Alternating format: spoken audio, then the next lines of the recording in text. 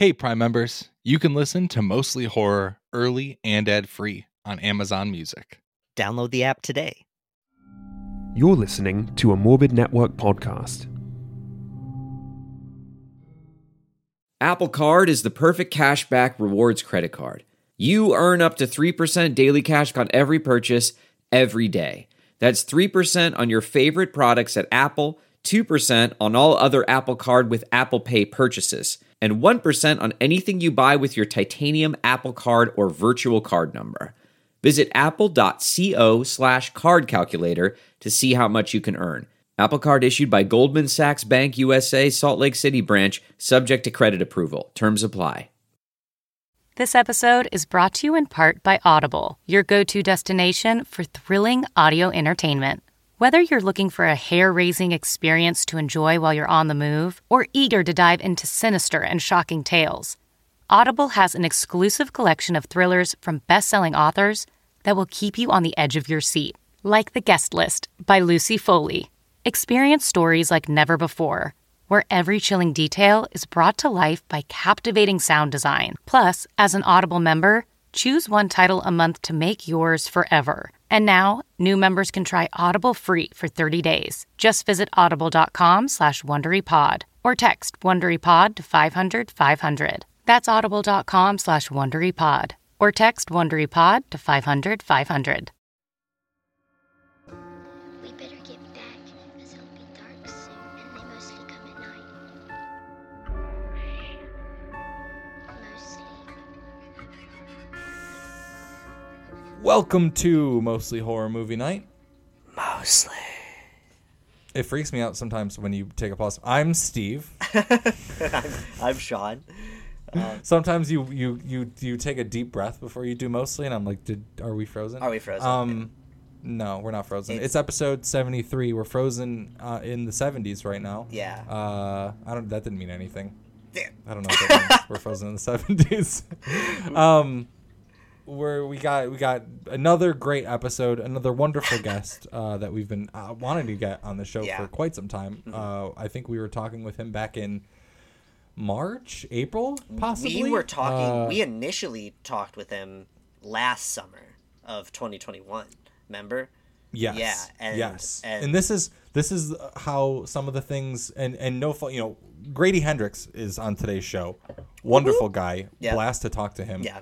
And this is just the thing that happens with these busy artists sometimes, or as he calls himself in this interview, an entertainer, is, people are busy. It takes a lot to write a book, as he, I believe, says in this interview. And, we tried to connect at one point, and then, he said he was available then, and then things just kind of happened.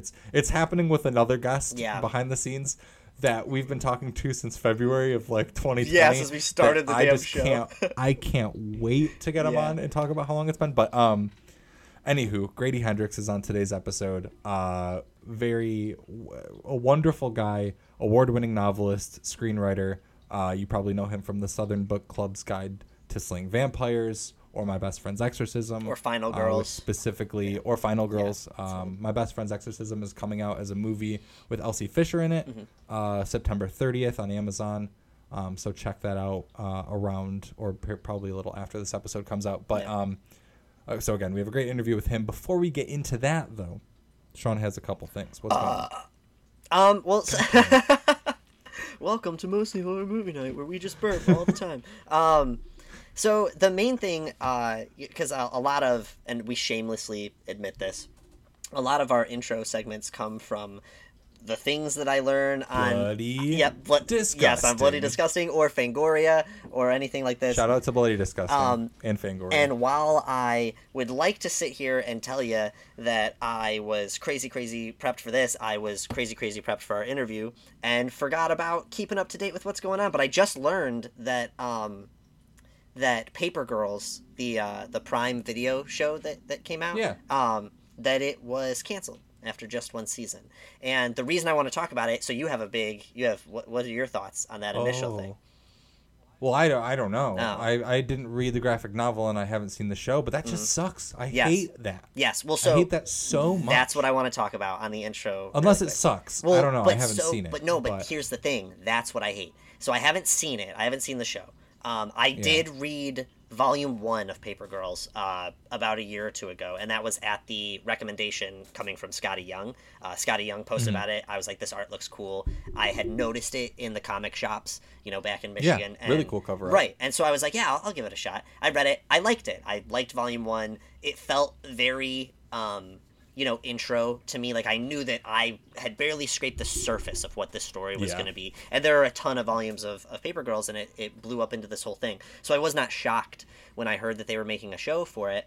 But when I saw the trailer for the show, it just, and maybe this is me speaking, saying things that I've said before, but I want to acknowledge that I don't work in these industries. I don't, but my frustrations are, it seems to me like we are just so focused on kicking something out and riding the wave of whatever success that it has going on, and not putting any heart into it, and not really giving it the budget that it deserves, and just kind of like banking on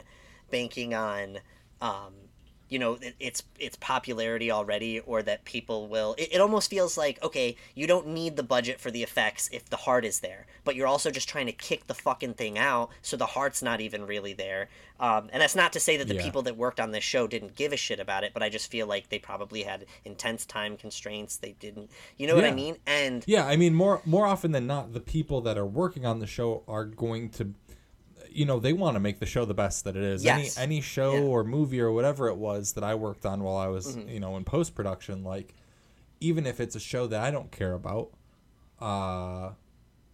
we'll say a show on HBO that's a reboot of an old show about teens in the Upper East Side, a show that I don't give a shit about, everyone that's working on that show is working crazy fucking hard. Yeah. You know what I mean? They don't want to be associated with garbage, or they don't want to put out something that's like, oh, I would like to take this thing that maybe someone was like, oh, that's probably not going to turn out well, and let's make it really good. Yeah. You know what I mean?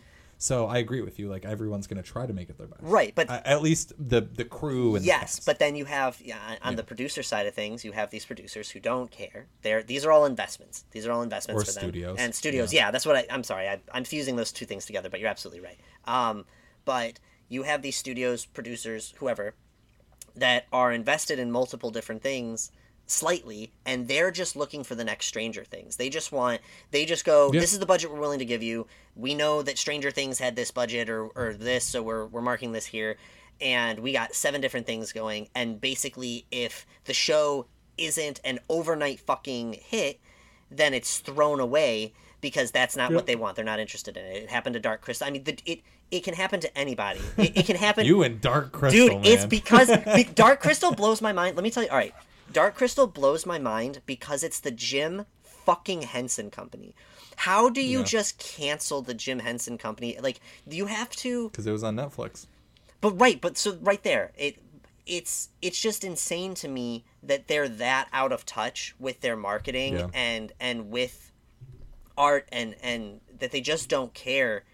I just don't understand it. I just don't get how you don't market that better, how you don't give it some time, especially with something like that. Like, you had to have known it was something of a risk in general, just because what the Jim Henson Company does isn't as appreciated right now as it should be. Or as it but it's timeless, and I truly think that if you can get enough people to initially watch it in the first place, like, that's the it's not that people are watching it and aren't liking it, it's that people didn't start. And so I don't know, I saw that and immediately got really frustrated, because I know that clearly Paper Girls is a good story, it's a good comic series, and it just felt like, I feel like without even watching the show, it deserved a real shot, and somewhere in its production and marketing, it didn't get its real shot, and so now it's just going to be dismissed as this failure, and I don't know. It's just a frustrating thing to see in the industry. I agree with you. I feel like it sucks, because I always want to do like press for Netflix stuff, and hopefully they just aren't listening to these episodes a lot, and they still allow us to talk to the Netflix people. But Netflix is not good at marketing their own stuff. It's not even that they aren't good, they just don't do it. So for instance, and it's really funny, on August 31st, John Squires, again, I think editor-in-chief of Bloody Disgusting, he tweeted, "How bad is Netflix at promoting their movies? I keep track of this stuff for a living and had no idea that Babak Anwari's new movie, I Came By, was hitting Netflix today. Signal boosting. So he retweeted a like teaser of this movie called I Came By. I go onto Netflix's media center, which is where press outlets go to get contacts and see all the stuff that's coming out. Movie's not on there. What's going on? Right. Like, what is like, going what on? even? You know what Oh I mean? my God. And it's like, I don't know. There's so many weird things about Netflix, and, you know, I want to give everyone I truly want to give even those studios the benefit of the doubt that, like, everything's a business. The world is consistently growing, and the way that people view content is changing on a daily basis. So everyone's, I feel like, consistently grasping at straws and trying to figure out what the best method or best workflow is for these sorts of things. But, like, if you're going to put out content, market your content. Yes, well, you know what I mean? 100%. I do want to also say, though, that I think that it's you know, it's not just Netflix, because this wasn't even a Netflix thing. Paper Girls was a Prime show.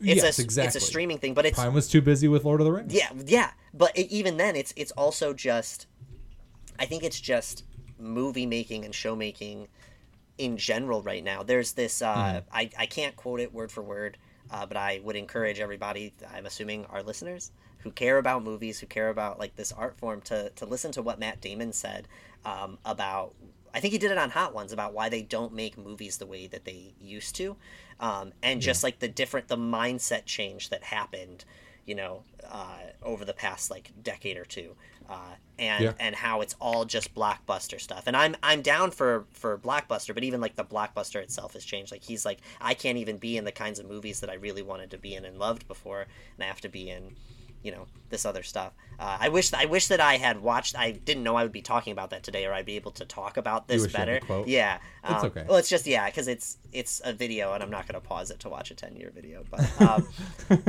that's fair. He basically said, it's I'm looking at this thing, barstoolsports.com.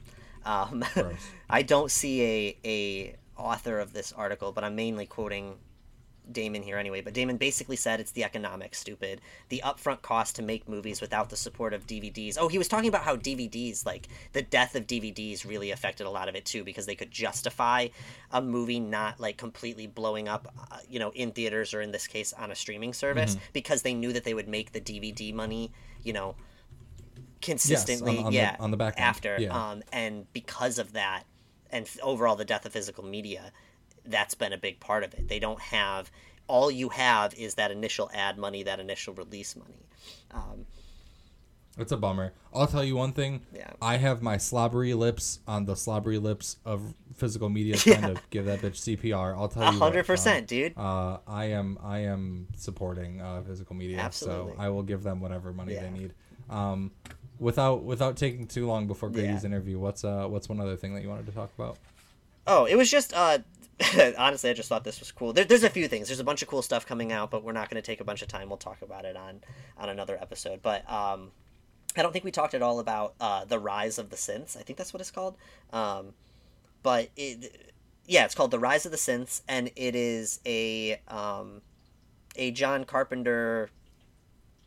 It's narrated by John Carpenter. It's a documentary, I think, about, like, film scoring, particularly horror scoring. Interesting. Yeah, and I don't know all the details. It's another cool thing that I heard about a bit before, and then I'm looking at this article for now. But it's coming out on Screambox, which we've talked about a bit, and I don't know. Yes, we have. Yeah. That's pretty cool. Right? It's cool to see Screambox, you know, shout out to Bloody Disgusting again. Yeah. You know, shout out to Screambox for getting these really unique documentary style things. That's what I think is similar to what Shudder does. It's really cool. Yeah. Yep. Anywho, episode 73. We got Grady Hendrix on this one. It's a great conversation. We talk about New York and South Carolina and Hong Kong and England. Everything. We talk about everything. And everything in between.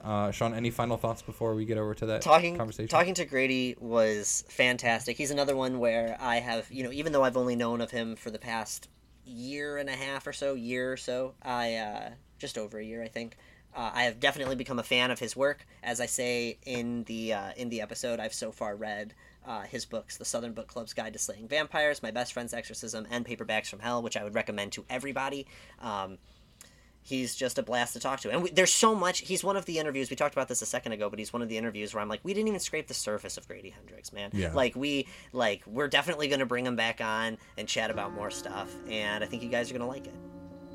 Yep.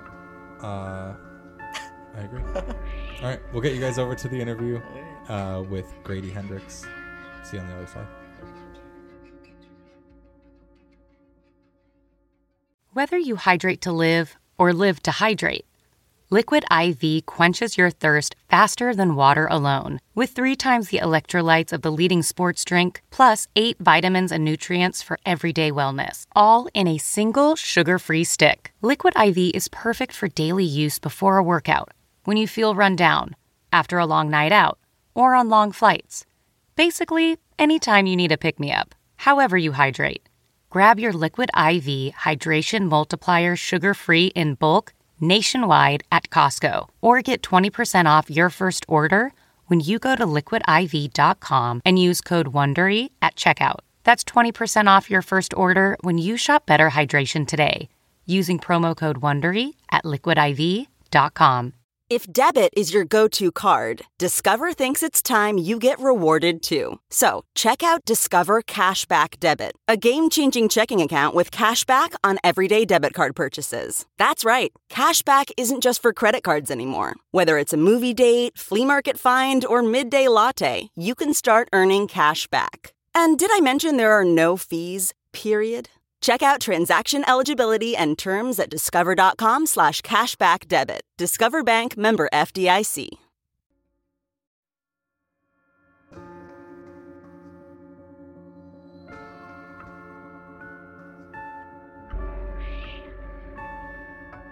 All right, we are joined today by Grady Hendrix. Grady is an award-winning novelist and screenwriter. He's the author of Horror Store, My Best Friend's Exorcism, which is coming out soon on Amazon, We Sold Our Souls, and the New York Times bestseller, The Southern Book Club's Guide to Slaying Vampires, which is also currently being adapted into a TV series. Grady also authored the Bram Stoker award-winning nonfiction book Paperbacks from Hell, which is a history of the horror paperback boom of the 70s and 80s. Grady, thanks for being on the show today. No, thanks for having me. Absolutely. So stoked to have you. It's nice to, quickly chat before we started recording. I know, we were supposed to record, but you were coming into the city. I was also coming into the city on a busy traveling day, and we got things messed up. I kind of want to ask our first question. So Sean and I are both in New York City. I know that you're in the city as well. Can you kind of talk about, just as an artist or just in general, like, what is it about New York City that is so appealing to artists or appealing to yourself specifically? Yeah, well, it's funny. Like, I'm from South Carolina, and if you've read any of my books, you'll know that because I talk about it incessantly. Yeah. And I moved to New York to go to NYU in 1992, I think. And except for a little brief time in Hong Kong and an even briefer time in LA, I've kind of been here ever since. And my wife's from Toronto, and she moved here about the same time. And we both moved here for the same reason, which was this is where we wanted to be. And I go through, I don't know, are you guys from the city or when did you move We're here? from Michigan. Michigan, yeah. Okay, but when did you move here? 2 years, approximately. Okay. I've been here a year, yeah. Yeah. Okay, and where are y'all? Like Brooklyn, Queens, Upper East Manhattan? Side. Upper East Side, okay. Yep. That's a weird neighborhood to be in. I thought you were going to say like Bushwick or something. Yeah.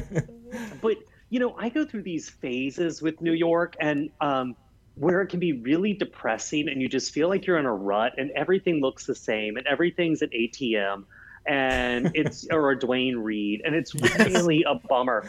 And then I'll go through these phases where I'm like, no, it's still a pretty great city. Like, and I think a lot of it, there's legit nostalgia and like messed up nostalgia. So like everyone, when you move somewhere, wants you to feel like you're getting there after it's done being cool. Like I remember moving here in 91 or 92, I think 92. And everyone was like, oh yeah, 89 was when the city was over. City's over now. And now like kids who move here are like, you were here in the 90s, no way. I'm like, really? But the city's definitely different. And it's lost some stuff that I love, especially in Manhattan. You know, there was this bar called Grassroots on St. Mark's Place that was like my bar for years. I mean, decades. It was just an old man bar. It was all wood. It was $2 Bud Light and $3 Bud Light and $1 popcorn. They had like a TV, but it was like a tube TV that had so much gunk on the front, like you couldn't see anything that was on it. And it was great. It was just really unpretentious, and it's gone. And you know, the city keeps losing places like that. There was this great sort of hidden bar in this Japanese restaurant called Angel Share that just closed that I used to go to a lot. And so that stuff really sucks. At the same time, it's still New York, you know, like I'll go out to Bushwick and someone introduced me to this Thai restaurant out there called Mau Mau. That's A, great, but B, it's like 2 stories and they have a movie theater in the bottom where they just show random Thai movies. And the guy who owns it is hooked up with these old school poster painters who did movie posters, and like he'll sell their original art and stuff.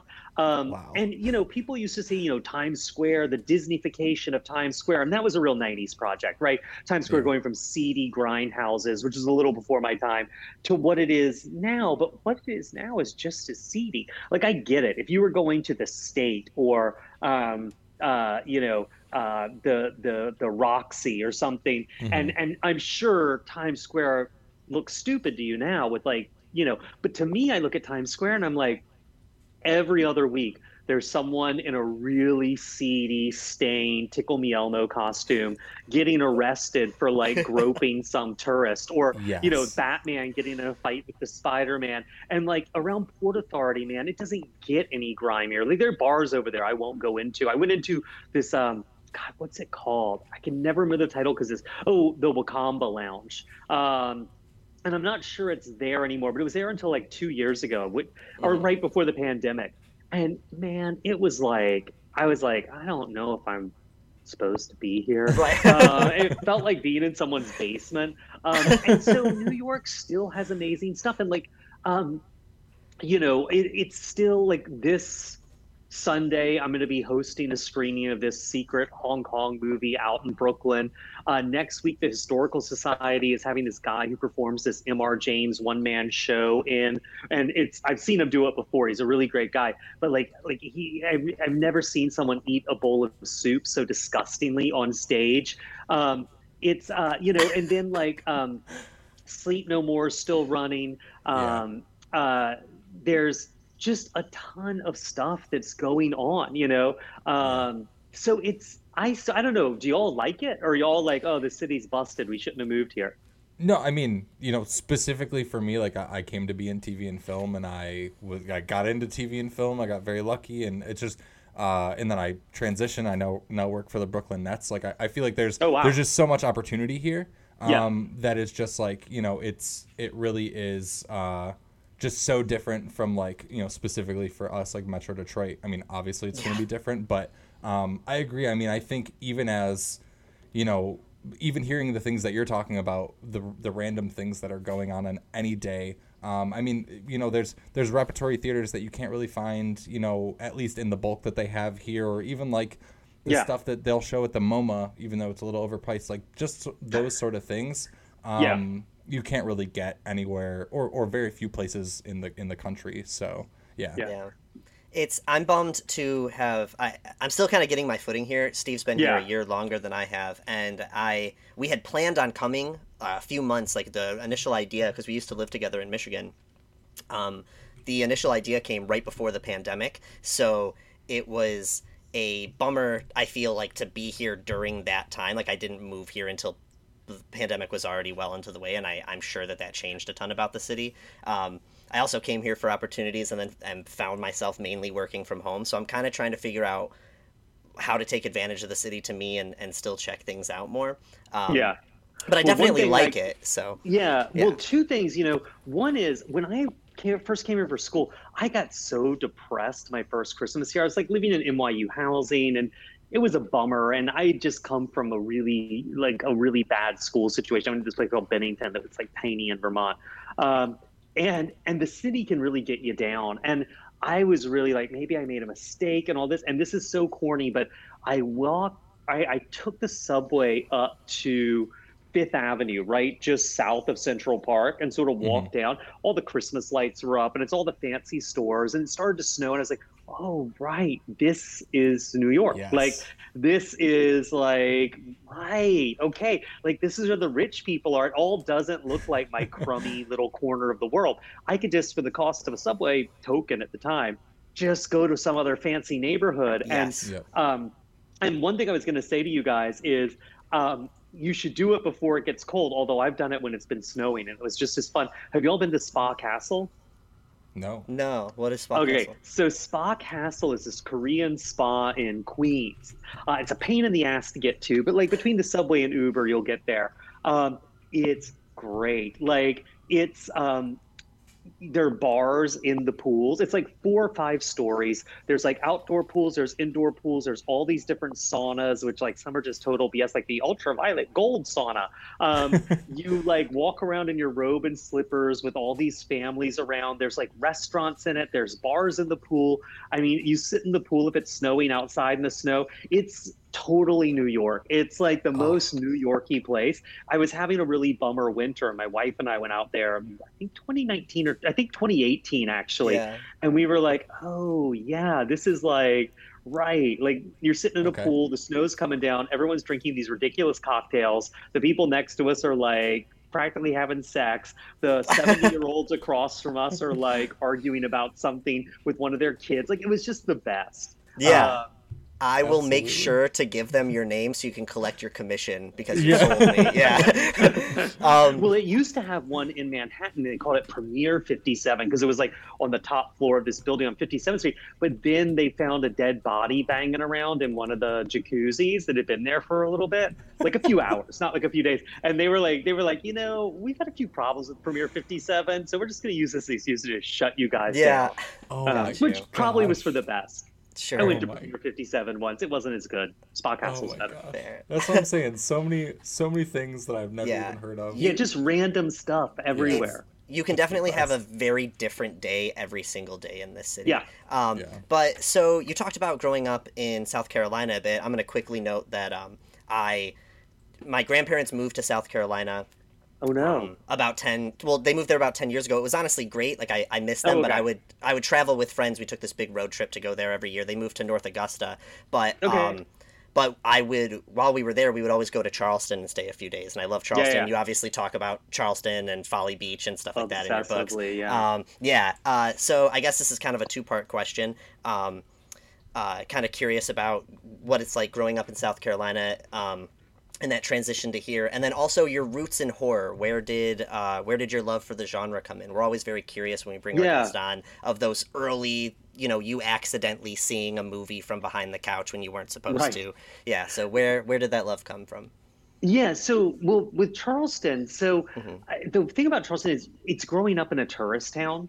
And that's the same everywhere. Like you immediately develop this us versus them attitude from an early age. You get really attuned for looking at all these things. Like who's a real person here and who's a tourist, who moved here 5 years ago. I've got these friends who their parents moved to Charleston when they were 2 and 3 years old. They're older than I am a little bit. So they're in their early 50s now. And every time they come up, my dad will still be like, but they're not from here, right? And I'm like, no, they've been here for 50 years. But you're right. Technically, they moved here when they were babies. But they'll never be from there. Right. And so it's a weird thing. It gets you, and it gets you attuned to, I think, like looking at things with a really judgmental eye. And you're looking for people's tells and giveaways, but the horror thing, I liked horror movies, but I didn't really read the books. I mean, I read like Stephen King as a kid and Clive Barker, but I was more a like sci-fi kid and military fiction. I was like a nut for guns. But horror movies were the big thing. It was like I wasn't allowed to see R-rated movies. So, the ones that really stick in my mind is the first thing I saw was, I don't know if you remember this Disney movie called Darby O'Gill and the Little People. It's like Sean Connery's in it. It's about leprechauns. Pretty horrifying. But Sounds at so the familiar. end, this freaking optical effect banshee appears out of nowhere. It's like, oh, and it's like suddenly gets super dark all of a sudden for like the last 3 minutes. And they were showing it at Peter Mansfield's birthday. I think it was his 5th birthday. And I remember just all of us freaking out when that came on. Just like no parent had vetted that tape. You know, we just lost our minds. And then the other one was catching the television broadcast of The Shining in the early 80s, maybe late 70s. I was pretty young. So it must have been, no, it would have had to be the early 80s because Shining came out in 80, I think. So even like 81. And like, my great uncle was like watching it, and I would sort of stand behind his chair, and then every time my great aunt would see me, like send me back to my room, and then I'd like sneak out and watch another part. So snippets of that. I remember the Grady twins. I remember the Elevator of Blood, and then the third thing is I would always pore over the newspaper ads because they looked super cool. And I remember also catching a promo, like a little bumper for The Thing, when it was on HBO, because we weren't allowed to have cable in my house, but like we paid for it for my grandparents. And like catching that bumper was like, you know, I remember the shot of Kurt Russell with the flamethrower, the snow in his beard. So like just random snippets, you know? But the big thing for me is we lived in England for about a year and a half when I was really little, like 7 years old. And we rented this house from this family, and they left all their books and stuff. And there was this book called, I think it was called Legends and Folk Tales of Great Britain. It was put out by Reader's Digest, but like black cover with like this gold mask on it, very Necronomicon looking. And like, it was full of pictures of like people getting their hands tied to the clappers of bells, and you know it rings, and they're getting tormented to death, and witches being burned, and people in gibbets. And I just remember as a kid being like, I know I shouldn't be reading this, but like this is fascinating. And it made England seem like it made sense, you know, like, oh, right, this is why everyone here is so cold and miserable all the time. They're always getting tortured to death. And also my parents would take us to like National Trust houses, and they'd always have in the gift shop usually a book, usually aimed at kids, about the hidey holes for the priest holes for when people were hiding Catholic priests from getting rounded up and tortured to death. And they'd always have these secret passages and priests being tortured. So I'd always pick those up because it was like the house was boring to like a 7-year-old, but like that was cool. Yeah. And so that was the stuff I really fixated on. Sure. Yeah. I have to say two things. I remember my grandma being really concerned because every time there was any sort of documentary that talked about medieval times or specifically torture devices, I was fascinated, which I feel like that's a fair thing to be concerned about, is like a kid having just a healthy interest in torture devices and things like that. But also I looked up that Darby O'Gill and the Little People because I didn't recognize it by name. And this is the second time in a row on the show that someone's punched me in the face with nostalgia. I don't think I ever watched the full movie, but I remember sitting on the couch really young and being terrified by this movie. The leprechauns. Terrified by, I was going to say, because I've seen clips of it since then. I'm not going to watch the whole thing ever because it's so burned into my brain, but even the effects to make the leprechauns are pretty hideous.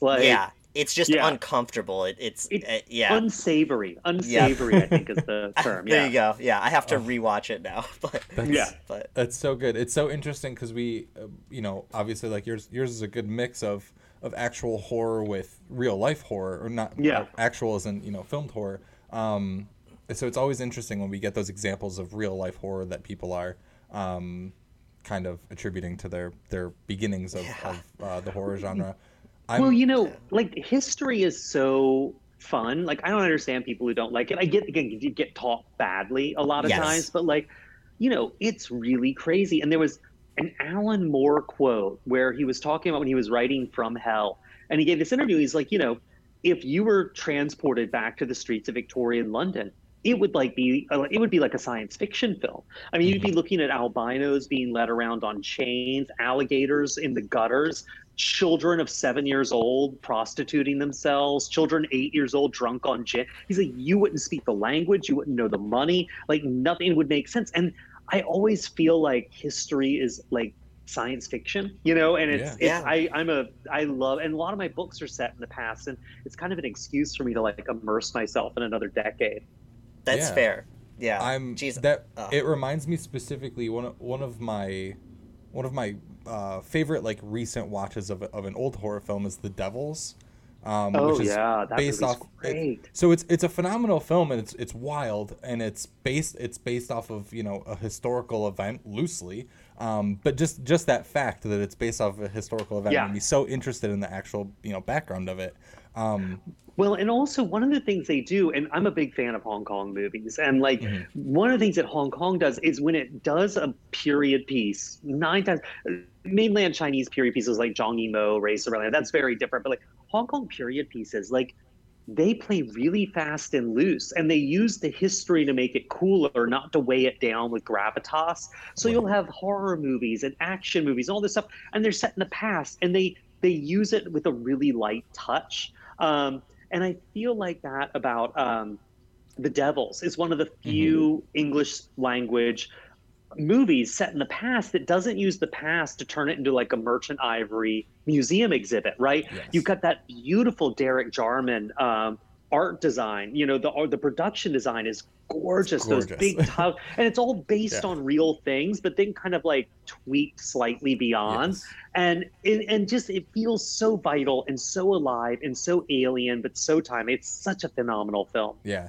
Absolutely. It was one of those things that I think I saw a still of it, and I was like, I can tell from this still I'm going to enjoy at least how this film looks, which is phenomenal. Every frame of that movie is just beautiful. Yep. It's great, and I wish that they had it on Blu-ray. Yeah, exactly. Absolutely upsetting. As horror should be. Yeah. I'm curious.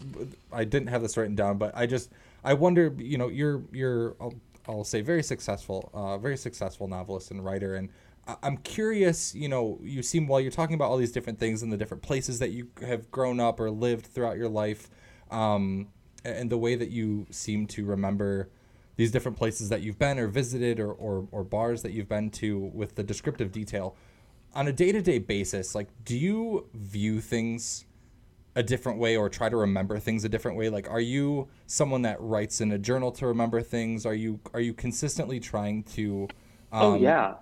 Yeah, I always wonder 100%. That because I feel like great artists are always people that have this encyclopedic knowledge of things that they're talking about. Like when you listen to a great director speak about their film, they're referencing 80 other films when they're talking about it. And so speaking with you is very much the same way. And I'm just very curious about your process with how you're remembering all these things from your life.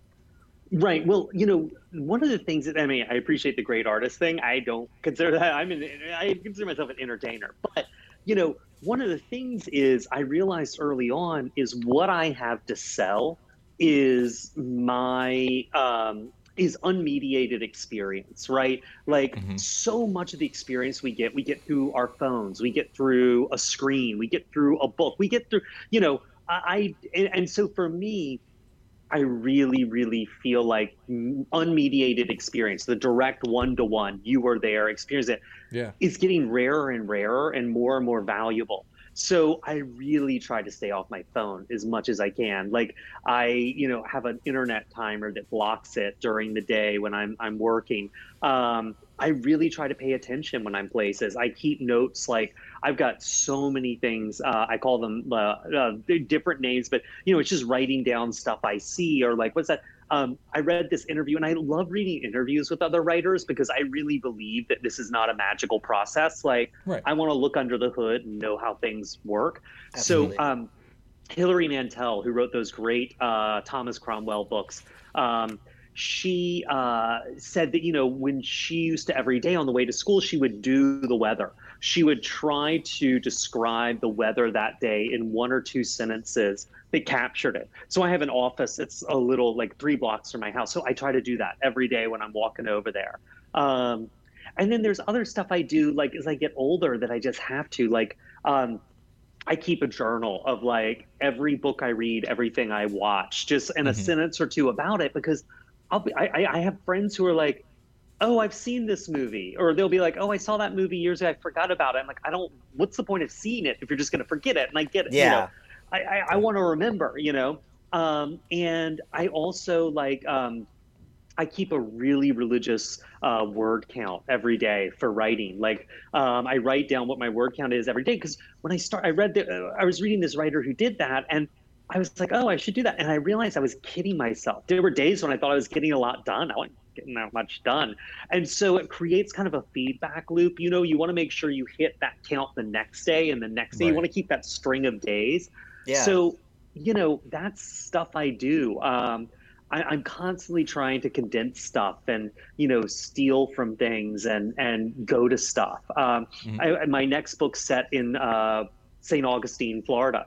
And so I went down there. You know, one of the nice things about making a little money from writing is I can do that. I went down there for a week, you know, and rented a place and really just like, what's the weather like? What's it like at 2 a.m. walking around St. Augustine? What's it like being in the woods? It was horrible. They have these like weird black flies that swarm you. It was just disgusting. What's it smell like? And you know, and I think one of the reasons this is so important to me is when I wrote this book called My Best Friend's Exorcism, sort of about high school and these girls in high school, and it's set in '88 when I was alive and in 10th grade, near in 10th grade. And I was really proud of my first draft. And my wife was like, this book sucks. Like, this is garbage. Wow. And I really had this tiny man tantrum, but she pointed out that I was just recycling stuff. And she was right. I was recycling tropes from John Hughes movies and other things and cool ideas and all these things. And so like I sat and like reread journals. I didn't have any journal from 10th grade, but I had some from 11th grade. I had one from 9th grade, you know, and I reread letters that friends wrote me. I tried to write them. Like I'd copy them over to like, what's it feel like to write this? My wife gave me like stuff, photos and stuff.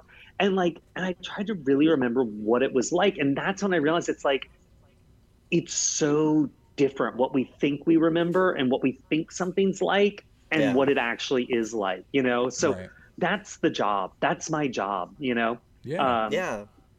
It's a very interesting, I much to the same way that you were talking about, you know, seeing under the hood. It's so fascinating to hear about that process. When we talked with Daniel Handler, Lemony Snicket in a couple of episodes ago, like his very similar, you know, not similar to your process, but it's very similar, you know, in the way that it's very interesting to see under the hood. That's funny. I know Daniel from years ago. I was keeping body and soul together, doing freelance publicity work for movies that like no one cared about. And I met this dude he was Gus Van Sant's editor for like the first 5 movies or so. Interesting. Because then Gus Van Sant like traded all his like behind the camera crew after To Die For, I think, and like sort of Hollywood it up. But like the group that stayed with him. So this was his editor, and it was his directorial debut, and it's this movie starring Bill Pullman called Rick. And Daniel Handler wrote the script. And I did the publicity for it because like the studio was like dumping it.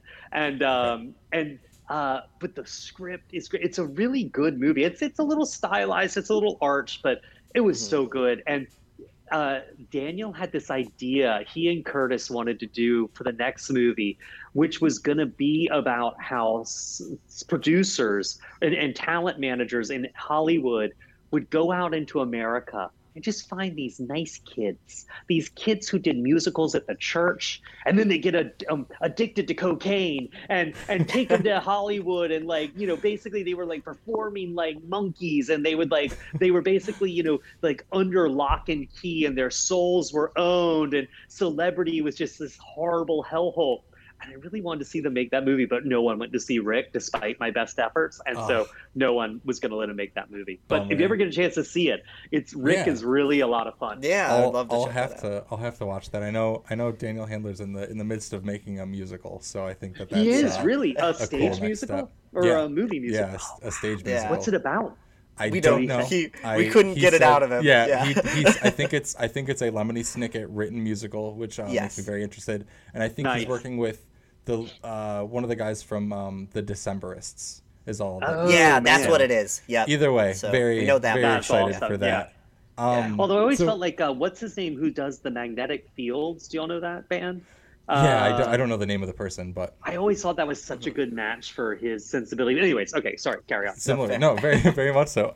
So talking a little bit more about your writing, you know, you have specific things that you're talking about in each book, or that kind of are through lines through your material. I'm curious about a few in particular, but one, you know, the Southern Book Club's Guide to Slaying Vampires. Obviously, it's about a book club. But you have at the end of your book so much wonderful book club content. And you also sprinkle some book club or talk about book clubs a bit in My Best Friend's Exorcism. But I'm curious what your background with book clubs is. I mean, you have like at the back Not of this. good. No. Your personal relationship with them? Yeah. Well, I don't do book clubs. They're just not my thing. You know what I mean? Like I read really fast and I read for very particular reasons. And like a lot of it's reading for work. And I just have always been that way. And so like but I also think book clubs get a lot of flack. Like my mom has a book club that I think is in its 46th year. So it's like a little bit younger than I am. But and I hated them so much when I was growing up because like, it's the typical thing, right? You're a teenager, you're judgmental, you're like, all these stupid women reading boring books and like laughing too loud and drinking white wine. It's that cliche book club thing. And if you read, I mean, I've read books because when I wrote that book, I read a lot of books about book clubs. Yeah. And there's a lot of them that they're ostensibly impraisable because it's like, we love chocolate and we love sex and we drink white wine and read these books. And they treat it very, in a really sort of shallow way. And that's cool, man. Everything doesn't have to be, crime and punishment. Yeah. But I realized as I got older, two things. One is that I got to know the women in my mom's book club as more than just my mom's friends or my friends' parents, and as human beings. And I realized that they, over the course of these 40 years, inevitably went through life together, and they were really there in a very quiet, very supportive way. It was really very like solidarity. These women had this real solidarity with each other, and they went through some pretty rough stuff together that I only found out about much later because you don't want your kids to know that crap when they're growing up. And that when I found out some of it, and there was one thing in particular where I was really sort of embarrassed that I'd been such a judgmental prick about them as a kid. And as a kid, all kids are judgmental pricks, especially teenagers. Yeah. But I was really ashamed. And that was one of the reasons I wrote that book, is because I wanted to, as sort of a way of apologizing in public, to give them all kind of a hero moment, because they'd gone through stuff that was worthy of a hero moment, but it hadn't been public. It had been private. And then the other reason is, I can be really glib about crap, and I used to be very, book clubs, and they have names like bitches in books and stuff like that. and then one day I was like, why am I such a jerk? Like, what is wrong with people who decide to make books and reading a real big part of their life and a part of their social life, and sort of hold themselves the way people have workout buddies who hold them accountable, like book buddies who hold them accountable. And I'm like, why on earth would I ever look down my nose at that? Like, everyone's busy, man. We're all raising kids and families and dealing with crap and life and jobs and all this garbage. And then to be like, but every month I'm going to carve out. And whether you're reading, a biography of Winston Churchill or, Where the Crawdads Sing or, Beach Club of Nantucket or whatever it is, to make that something big in your life and permanent, what the hell is wrong with that? And why the hell would I have a problem with that? Since I sell books. So I really, I find that once I turned 40, a lot of my life is about apologizing for making fun of things that are actually pretty awesome for the first 30 years of my life. Yeah. I think you did a pretty good job of it in this, with this Thank book. you. It seems like, you definitely, everything that you just talked about them, the kind of the bond that these women have and the, all the things that they deal with. Like, you don't know, your mom and her book club might have had to deal with a vampire that moved in down the street, Well, because that's the thing, right? As a parent, you don't tell your kids this stuff. Like, so then your kids are like, my parents are lame. And it's like, buddy, you have no clue if they are lame or not. They might be lamer than you think. They might be more awesome than you think. Yes. But you don't know. someone once said something to me that I thought it's one of two things someone ever said to me that I would really stuck with me the rest of my life, and for the better, because people always say things like, "Oh, you're a little chunky," or like, "Oh, your posture's interesting," and then for the rest of your life, you're like, "What? Am I standing weird? What's wrong with me?" But they said, you will never know what goes on inside anyone else's marriage. And, and your parents, that is a marriage. And even as a kid, you don't relate to your parents as a married couple. You relate to them as mom and dad. And, from the most messed up marriage to the best looking one, you really have no clue. It is a secret society of two people that is, for better or for worse, completely separate from the rest of the world. Yeah, absolutely. Very, very succinct way of saying that. I agree. I think even just growing up in general is learning, like, I've talked about my movie taste a million times on this podcast, but like realizing the things that I would turn my nose up at when I was younger and being like, how pretentious was I? You know what I mean? And actually enjoying things that are just entertaining for the sake of being entertaining is something you realize growing up. Well, also the level of craftsmanship in a lot of movies that I like in the 90s, man, you couldn't have paid me to watch a Hollywood movie. I was watching a bunch of Hong Kong stuff. I was like watching like artsy stuff. I was, and so now I'm going back and watching all this stuff I missed, like My Cousin Vinny, and Philadelphia, and like so good. My wife's really annoyed by this project because I text her. I'm like, oh my God, Philadelphia is really, really good. I had no idea this was actually such a great, and it's a Jonathan Demme movie. It's not like Oscar bait. It's a legit great. And my wife texts me back. She's like, I never would have thought that the Oscar-winning movie that stars two of the best actors of their era was actually good. What a revelation. Thanks for sharing. I'm like, God, I am an asshole. Your wife sounds hilarious. The two things that you've said that she said to you so absolutely. far has been her just like, just smacking you around a bit. We got married when she was 19 and I was 20. So like, we've kind of grown up together. And so we really have no rose-colored glasses about each other, which is nice. Yeah, I was about to say it sounds like an amazing relationship. She's made me laugh twice so far. I haven't even met her. But when you meet her, she's a total dud. We'll tell her that you said that. But I wanted to talk a bit about, we've talked about books and we've talked about movies.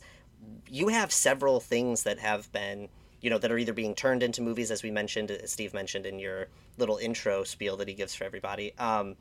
But you have multiple things that are being converted from your writing into movie, or you've written, screenplays for movies.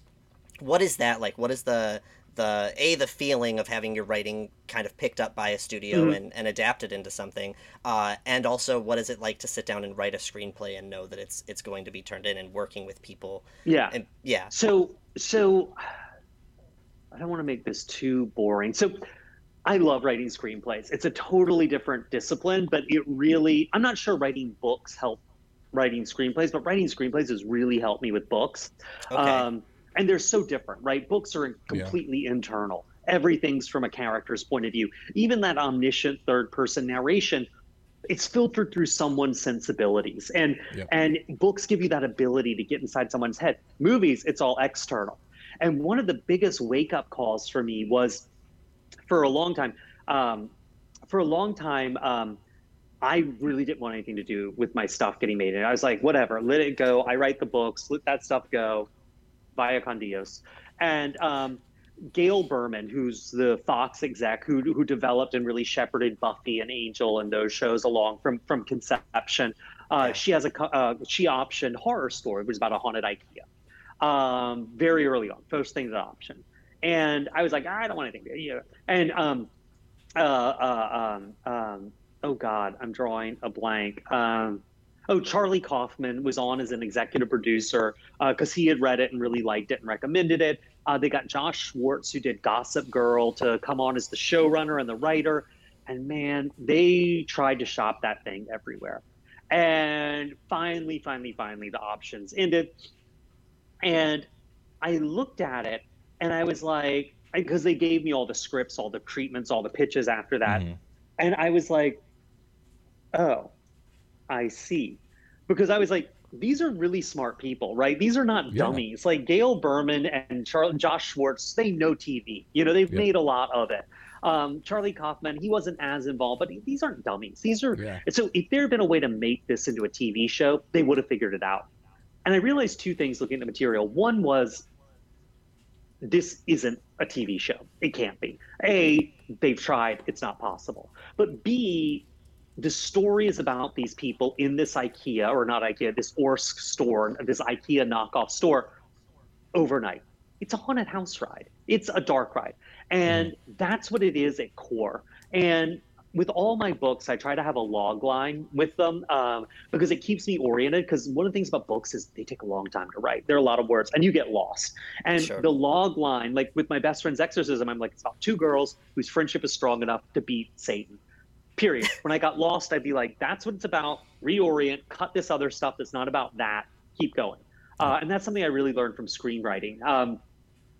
And I realized two things. One was looking at their work, which wasn't bad work, but it was like they didn't have that log line. They didn't see that story engine that drove the story. Dude, set it in outer space. Make the characters, you know, put them in the 19th century, make them marshmallows, whatever. But as long as it has that story engine, that's what needs to be there. And at that point, I realized I need to be involved because I know what the story engine is for all these projects. Yeah. I'm the guy who says, this is what it's about. And sometimes people don't want to hear that, and that's fine. But these days, and so the other project that I wasn't involved with is my best friend's exorcism, which is coming out on the 30th this month from Amazon Prime, which the actors did a great job, but they lost track of that story core in parts. And I'm like, you know, I wish I'd been there to sort of remind them of that, but I wasn't involved. The actors are great. And if they just remembered that, I think it really, like, they would, but also I hate my own stuff. So other people who've seen the movie like it more than I do. I'm if it's mine, I think it needs to be fixed. But one of the other things I realized looking at the horror store stuff was they had, in turning it into a TV show, I realized one of the things they leaned away from is this real fatal flaw in the book. And the fatal flaw is that two of the most boring things that you cannot show in a movie. One is someone thinking about something. That just looks like someone sitting there. It is stupid. It doesn't look like it. It doesn't exist in a movie. Yeah. Two, someone making up their mind or changing their mind. Doesn't exist. You cannot show that in a film. It is impossible. You can show the decision, but you can't show that. And the two big pivotal moments in the book of the horror store are Amy, the main character, being confronted with the hopelessness of her life, and it breaks her. And that's all internal. Can't do it. And the other thing is, at one point, she changes her mind and makes a decision to go back to the store and rescue her friend. Sorry, spoiler alert, the book's from 2014. And you can't show that either. You can't do it. You can show her turning around, but there is no, and I tried draft after draft of the script. Yeah. There's no way to convincingly build that moment. So those two moments had to go. And they're the big linchpins of the book. And they work in the book. The movie's not the book. And in taking those two things out, I then had to rewrite the entire thing. And it took draft after draft after draft to get very, very far away from the book and then very, very close back to the book. But to sort of like take out these two cornerstones and rebuild the house around it. And it was really super educational for me, like really educational. And just one last thing, because I know I'm monologuing here, but one last thing about screenwriting. If you care enough to read like many of my books, you'll notice that with books like Horror Store or even my best friend's Exorcism, it's a little better, but I'll have characters in a car going somewhere, sometimes by themselves. Yeah. Who cares? If you look at my later books, if someone's in a car going somewhere, they are in a car with someone else and they are going somewhere they don't want to go or they really want to get to. Something's happening because there is nothing more. I see this all the time with book writers where they'll just burn words. This guy's going to walk from here to here and he's going to think about something. This guy's going to walk to this other office. This woman's going to drive. No one cares. Nothing's happening. In a movie, you can't burn that time. You're like, okay, if they're in a car going somewhere, something has to be happening, Yeah. or and I really learned from that. So you'll see in my later books that it's really either the driving scenes or going place scenes are very minimal, or something's happening in them, and you could see sort of my education as you Sure. read along. Yeah, that's Interesting. so. I've read. I found you from Paperbacks from Hell. Oh, okay. And love that. I still haven't gone.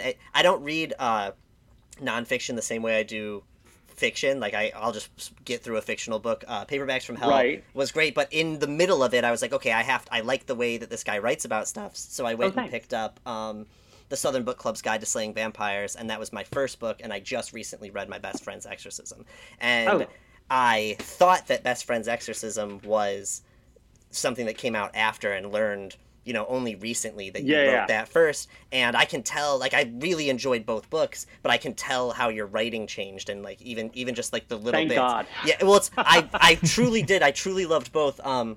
I do favor this one, probably because it's the first, and it was But yeah, it's just really interesting to hear you talk about that, because I can see that you're so analytical about your work, and you're constantly growing. Like it makes complete I really sense. appreciate. Absolutely, I mean No, it. really I could just appreciate tell. that, because Yeah, and it's funny, I just feel like if I'm not addressing weaknesses and getting better, what am I doing? You know what I mean? Like, what's the point? And someone was telling me, I was like, really, because I find writing books hard, but it's a job, right? Jobs are hard. That's why you get money for them. And someone's like, oh, I'm so sorry. And I'm like, but it really rubbed me the wrong way. I was just kind of like, what? Like, would you say that to an athlete who's like wants to beat their time or beat their score? Yeah. Would you say that to like someone coding who wants to make more elegant code? Like this is not like the job is about getting better. That's what it is. But also, I got to say, I was just scanning in a bunch of covers. Speaking of Paperbacks from Hell, Ruby Jean Jensen, Mama. Look at that little doll. She's it's so good. Man, it's like one of the great things about writing Paperbacks from Hell is like, just keep finding this stuff, and it's like there's so many books out there that are so amazing. I don't want to push time too much or anything, but one of my, because I'm an illustrator, and one of my favorite things about Paperbacks from Hell was looking at all of the illustrations. I have been a horror fan. I'm 29 now. I've been a horror fan, like a diehard horror movie fan, for 19 years. So I've watched a lot of movies, but I haven't read that many horror books. And it's only recently that I'm starting to do that more, and I don't know why. I've loved reading, but it was mainly fantasy stuff. But going through Paperbacks from Hell was like, I need to go to whatever Value World, whatever bookstore, whatever I can find to find these pulpy, fiction books that you're talking, horror and sci-fi fiction books that you're talking about.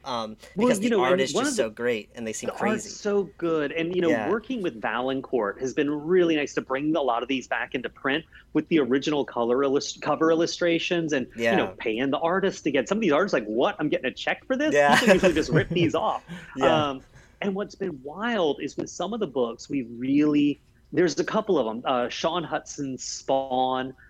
Stage Fright, and what's the one we're doing right now? Oh God! Ken Barr's Killer. Well, with Stage Fright and Spawn, no one can find the cover illustrators, because they used to crop off their initials or blur them or obscure them, and we've gone for years. Me and Will Erickson, who did Paperbacks from Hell, and Jay over at Valancourt, we've gone for years asking artists.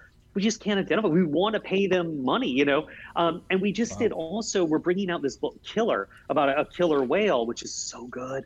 And Ken Barr did the cover art. Ken Barr has no more estate. Like, he passed away. He didn't have children.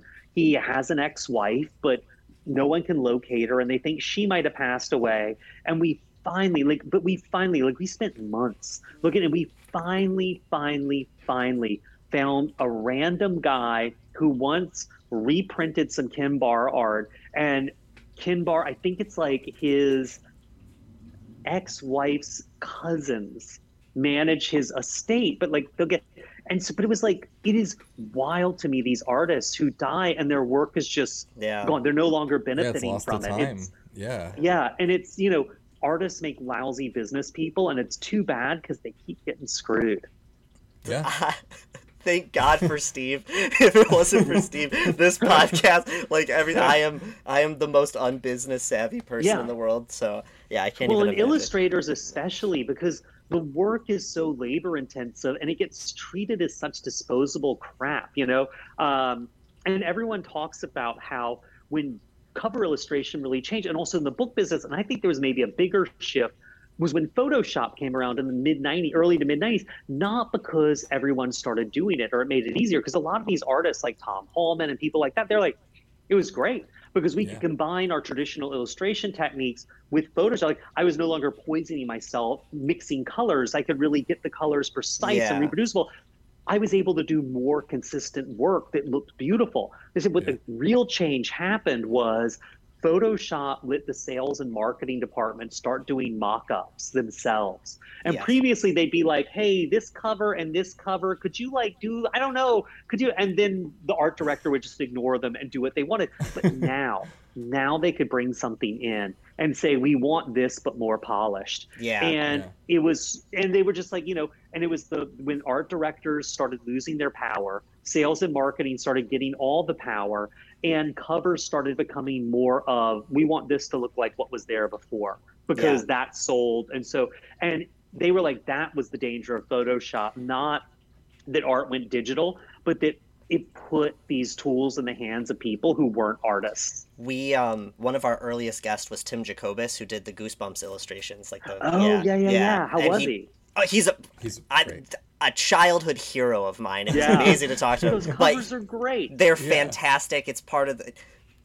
We could go for another 3 hours talking about Tim Jacobus, but he talked a lot about that. So about all that stuff and the transition and just everything. So well, and the funny thing is, those Goosebumps covers, they're like they're funny, they're witty, they're scary, their execution is so sharp. Like they really sold the books, those and the R.L. Stine name, after a while, like it's crazy how much rested on those covers. 100%. It was the number one thing for us, which it's kind of like the Animorph covers, like just how like disturbing those were. Yeah, they're so unsettling. Sean, we need to talk to the Animorphs people. We need to write that down. I think have you reread that series? No. I think I've only ever read one, because they truly, like, even as a kid, I would geek out over the Goosebump book. I'd look at the Animorph cover, and there's something about that might be where my weird thing with bad CG is to this day, because the Animorph covers are just, but it's brilliant, but I don't know, they just threw me off. I've read like one or two of them.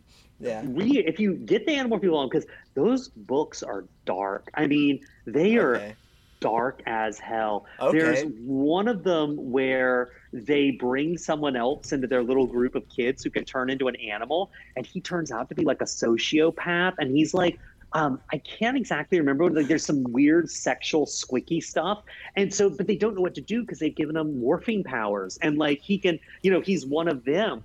And so if you stay in someone's body, if you morph into an animal and you're in too long, you stay as that animal. Like one of them morphs into a hawk early on, as a hawk forever. And there's a whole weird bestiality subplot that's so weird. But they trick the dude into morphing into a rat for too long. And then they take him out to like a pile of rocks in the ocean where these rats that is infested with rats, and they just drop him there. And like they've taken a human, trapped him as a rat, and then left him in the middle of nowhere with other rats who are all just horrible. I'm like, it is some dark That's terrifying. I love that. That's insane. I did not. If you would have asked me this morning when I woke up, if I would be jumping into Animorph soon, because of I would never in my life. Read the first 5 books, and if you get through the first 5 and you're not like, holy crap, because it might not just be on your wavelength, but the first 3 to 5 books really do some twisted stuff, and like, if you get through those and you're like, not for me anymore, fair enough. But I think those will make you want to read all 43 or whatever, however many there are. Deal. Okay. Wow. Well, not to quickly pivot off of Animorphs. God knows we want to talk about it, but before we let you go, we do want to talk. Your next novel comes out in January, correct? Yes. Yes. How to Sell a Haunted House. Can you you got log lines for all of your books. Can you give us that log line? Just give us a quick little snippet of it. Absolutely. So it comes out on January 17th. You can pre-order it now. Nice. But it's about two adult siblings who can't stand each other, who have to come back together when their parents die and clean out their childhood home and put it on the market. And of course it's haunted. And just to make things even more disgusting, their mom had a Christian puppet ministry, and it's haunted by her puppets. And so, this book really, there were a couple of incidents where I had to help a friend who had passed away, or I had a friend who had a parent pass away, and always cleaning out the house is kind of like, it's rough, man. And it's a little like childbirth. Like, you have the baby, there's all the drama. Oh my God, push, it's a baby, it's a boy. And what no one ever talks about is, and now we're going to spend 45 minutes to 2 hours passing the placenta. Like, and that's sort of what cleaning out the house is after someone dies. It's the placenta. It's the messy, dirty part that no one wants to do. Right. And it's hard because, you're throwing away things that don't matter. But at the same time, it's like, well, this was Dan's or this was whoever's. And you're like, I can't just live a life suffocated by their stuff. But everything I throw out, there's less of them left here. It's hard. So we had originally scheduled this interview. We were aiming for somewhere around June, and we had to push it back because of a loss. I lost a family member. I lost. No, my I'm grandma. sorry. Thank you. But we had to go through her house, and she's a bit of a hoarder. Man. Yeah, and it was hard for all of us. It was a week plus, and it's still not all gone through. But just getting most of the stuff out, and you're absolutely right. You feel like you're throwing them away. Like it is. Yeah. It is tough. It is. And not it's also easy. It's physically grueling because there's always more stuff than you thought there was going to be, and it's emotionally grueling. It is just. I mean, I don't want to make the book sound like a bummer, but and that's the nice thing about horror is it lets you turn this weird, tough stuff into like a metaphor that you can kick around. That's fun. Absolutely. But yeah, no, you have my sympathies, man, because it's rough. It's as soon as you said that that's what the book was about, I was like, awesome. I'm going to have an emotional roller coaster when I go through it. It's going to be great. Thanks, Grady. No, I was going to say, Sean, January 17th. Yeah, it's already marked. You know what's going down. It's already marked, yeah. Absolutely. Well, yeah, Grady, again, thank you so much for making the time to do this. We've loved talking with you. Very excited for everything that's coming out. And yeah, hopefully we'll chat again soon. We'll have to get you back. And send me the link once it goes up. Absolutely. Oh, yeah. Absolutely. Yeah. Thanks, Grady. Thank you. Thanks, y'all.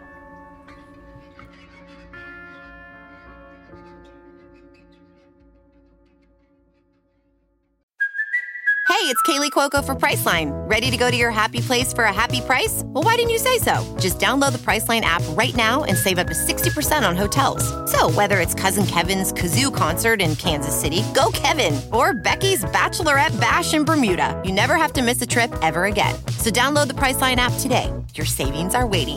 Go to your happy place for a happy price. Go to your happy price, Priceline. If you're listening to this podcast, then chances are good you are a fan of The Strange, Dark, and Mysterious. And if that's true, then you're in luck. Because, once again, Mr. Ballin Podcast, Strange, Dark, and Mysterious Stories, is available everywhere you get your podcasts.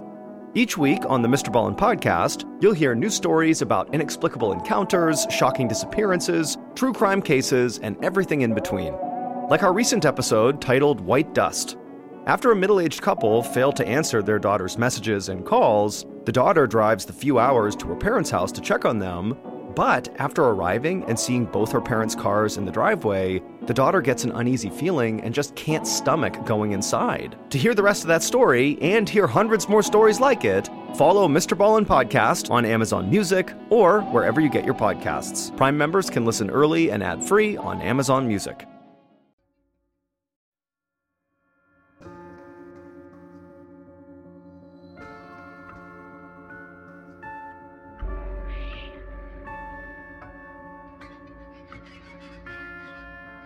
Thank you guys so much for listening to that conversation with Grady Hendrix. Again, the movie adaptation of My Best Friend's Exorcism comes out on September 30th on Amazon Prime. Woo. And then his new book, How to Sell a Haunted House, is coming out on January 17th of next year, and you can pre-order that now. But I believe Sean and I got on that. We wanted to wrap up this episode a little bit differently and kind of add a new thingamajig here, because you guys, you're not tired of us yet, and if you are, goodbye. I want to talk about the mostly horror moment of the week. I feel like every week has its mostly horror moments, and I wanted to talk about the mostly horror moment of the week. So this one is coming from CBS News, an article on CBS News from Anna Noryeskiewicz. I hope I pronounced that correctly. We're gonna say Anna, that if you I did. didn't, I'm sorry. But Sean, I don't know if you heard about this. A skeleton of a female vampire was unearthed at a cemetery in Poland. So Put it back. Put it back. Absolutely. I've seen this movie, Steve. Put it back. So and wash your hands. They were that's the most important thing. In Poland, archaeologists were at a cemetery and they unearthed this woman. She had a sickle around her neck. So like a scythe that was like kind of it was like laying. Basically, here's how it was laying. It was preventing her from returning from the dead. So if she got up, there would be a sickle right above her neck, right? Yeah. And there was also a triangular padlock on her foot. And basically they discovered this in late August. So this happened, a couple of weeks ago. One of the people who represented the research team said that the woman had a silk headdress that had gold or silver thread, and that the padlock and the sickle were linked to 17th century superstitions, and basically, said that like this is something where they thought that they were afraid of her coming back from the dead, and they said in this context these practices can be considered anti-vampiric. Like I said, the farming tool was placed with the blade around the neck, and they thought that if she tried to get up, they would like cut her head off. This type of practice was very common throughout Poland in the 17th century as a response to a reported vampire epidemic. But sometimes like corpses were burned, they were smashed with stones, or they had their heads and legs cut off, so that way they couldn't return from the dead. And I was like, oh, this is cool. Like I've never heard of something like this before. At the very end of this article, it says, this is not the first such discovery in the century. In South Alabama, obviously in the U.S., they found 6 so-called vampire skeletons at a cemetery. So. Put her back. Put her back. Listen, did these people clearly didn't watch Boys from County Hell? All right. No, Stop they didn't. touching shit. And you know what? When you put her back, do a blood offering. All right. Leave like a gallon or two, at least a couple Gatorade bottles filled with your blood that you put back. Polish the bones. Yep. And put the if you touch the necklace, I'm gonna punch someone in the face. Put her back with the same exact soil that you took. Ridiculous. Yes. Also, I want to apologize really quick. I have realized that my cat watering fountain is going off, so if that's playing in this episode, you can't hear it. No, I don't think we heard it on the last one, but I want to say that. But also, I don't know if you heard. You heard it a cat. What is it called? A cat watering fountain. That's what it is, dude. It's a fountain that waters cats. It's this. I consider this what waters my cat. This waters Carl. That's fair. But also, I can't tell if you hear, but our group chat is going off. Your phone and my computer are all just going nuts because our roommates are hungry. Nope, didn't hear that, but it's okay. I'll cut your audio. In this episode. That is a great mostly horror moment. Put her back. Now, now it's on though. Now that we have this new segment, the Dukes are up. And I'm going to find the most horrific stuff that I can find out there in the world. And hopefully it's not more people digging up vampires. You said yourself, historically, they already have a vampire epidemic. Do you want another vampire epidemic? Because this is how you get vampire epidemics. Absolutely. Put it on a shirt. This has been the mostly horror moment of the week. Come back next week for Sean's. We will catch you guys next time. Goodbye.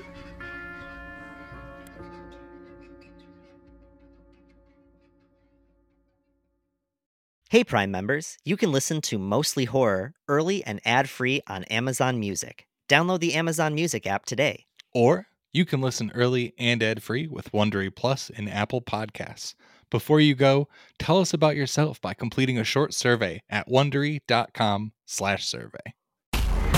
The wait is over. So far, you're not losing. The only thing you're losing is my patience. Quickly, I see that. Bing! The queen of the courtroom is back. I didn't do anything. You wouldn't know the truth if it came up and slapped you in the face. I see he's not intimidated by anything. I can fix that. New cases. She wanted to fight me. Leave her alone. Okay, so, This is not a so. This is a period. Classic Judy. Did you sleep with her? Yes, Your Honor. You married his cousin. his brother. That's not him. Yes, ma'am. I would make a beeline for the door. The Emmy Award-winning series returns. How did I know that? I have a crystal ball in my head. It's an all-new season. It's streaming. You can say anything. Judy Justice. Only on Freevee.